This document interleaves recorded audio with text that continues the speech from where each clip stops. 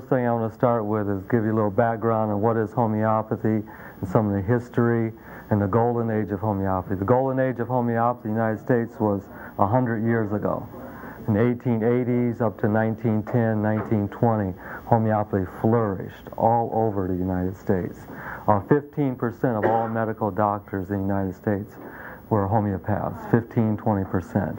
You had up to 15,000.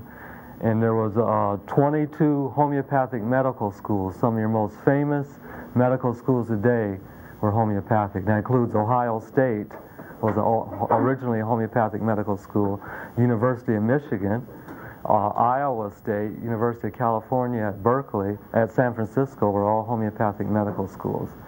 The homeopathic medical profession was the first to admit women to their programs, and they set up the first homeopathic women's medical college. So the first women MDs in the United States were homeopaths. In the Detroit, Ann Arbor area, homeopathy flourished. In Chicago, they had 3 homeopathic medical schools. In Ann Arbor, they had a homeopathic medical school at the university, a women's school, and a hospital. And Detroit had 2 homeopathic medical schools. Okay, so this whole area in the Midwest was flourishing in homeopathy. And then when the wonder drugs came out and AMA got control of the government accrediting agencies in the Flexner report, that cut off all federal funds to homeopathic medical schools. And that's the only reason was financial. They never could disprove it. They could never say it was bad or anything like that. And many cities were literally saved by homeopathy. New Orleans in the yellow fever epidemic, the doctors there won awards in Louisiana. And they have all these statistics. There's a book out called The Logic of Facts or something like that. And they have statistics of homeopathy and epidemics, and it's just amazing. The 1918 influenza epidemic, homeopathy would have like a 1% death rate. Allopathic medicine and drugs and stuff would have 50-60% death rate. And Hahnemann, the founder of homeopathy, won the Medal of Honor from France for single-handedly one person stopped a cholera epidemic when Napoleon's soldiers retreated from Russia. They came back from Russia, they brought cholera. And Hahnemann taught a group of doctors, and they treated everybody homeopathically. And he stopped the epidemic, and they have a statue in Paris dedicated to that. The founder of Alcoholics Anonymous was a homeopath, and it goes on and on. The man that did the Heimlich maneuver, his wife does homeopathy, and she's an Maisie Panos and Jane Heimlich. It goes on and on. First X-ray in the United States was New York Flower Hospital. It was a homeopathic hospital. So homeopathy has deep, deep roots in the United States. It was the greatest area concentration of homeopathy in the world. And now the greatest concentration is in India, and then second is Europe. And in Europe, homeopathy is flourishing. In Mexico, it's flourishing.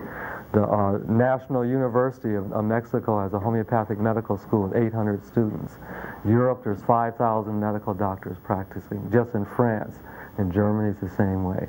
So the United States now is at least 2 decades behind Europe as far as homeopathy. It's accepted by the royal family, just about every government that I know of in Europe, and even the United States government. So never have these qualms about is homeopathy legal. Homeopathy, the legality of homeopathy in the United States was enacted by an act of the Senate and the House, and only the Senate and the House can undo homeopathy. Okay, so all the remedies are over the counter, and anybody can purchase them and use them, and it's all legal. Whether you call yourself a physician or this and that is another thing, but the right to buy remedies, we still have that, and it's very open and legal. So I'm going to give a little of the philosophy homeopathy and how we call it an energy medicine, okay, as opposed to a medicine, a physiological medicine. So homeopathy was founded in 1793, so it's exactly 200 years ago. It was by Samuel Hahnemann, and he did an experiment. There was a malaria epidemic in Europe, and everyone was doing quinine, which they still do, is their only treatment for malaria, the big horse pills. I don't know if they've improved on the horse pills yet. But they were giving quinine bark, extract from the Peruvian bark. And the theory was that it was working because it was a stomactic, and a stomactic means a tonic for the stomach.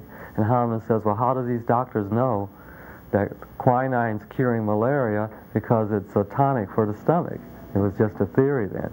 So he did an insane thing. He took quinine himself. He says, well, I'm going to take it and see what happens. See, modern medicine still has not caught up with that concept. All the pharmaceutical research, all double-blind studies, all triple-blind studies are all unscientific. Okay, we'll talk about that. Because they're all prejudiced. They only look for one thing, and everything else is a side effect. Okay? The side effect can kill you. I would call that primary effect.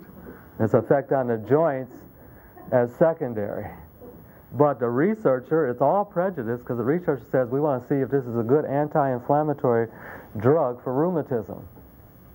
So that's the prejudice right there. Hahnemann said we should have no prejudice about what a drug, herb, mineral does. You take it and you record all its symptoms. And then you'll see where its primary and secondary effects are. The primary effects are the threats that are most threatening to the person. So Hahnemann took the quinine bark, and lo and behold, he got fever and sweats and chills. He got all the symptoms of malaria. So he came up with a theory that like cures like. Okay?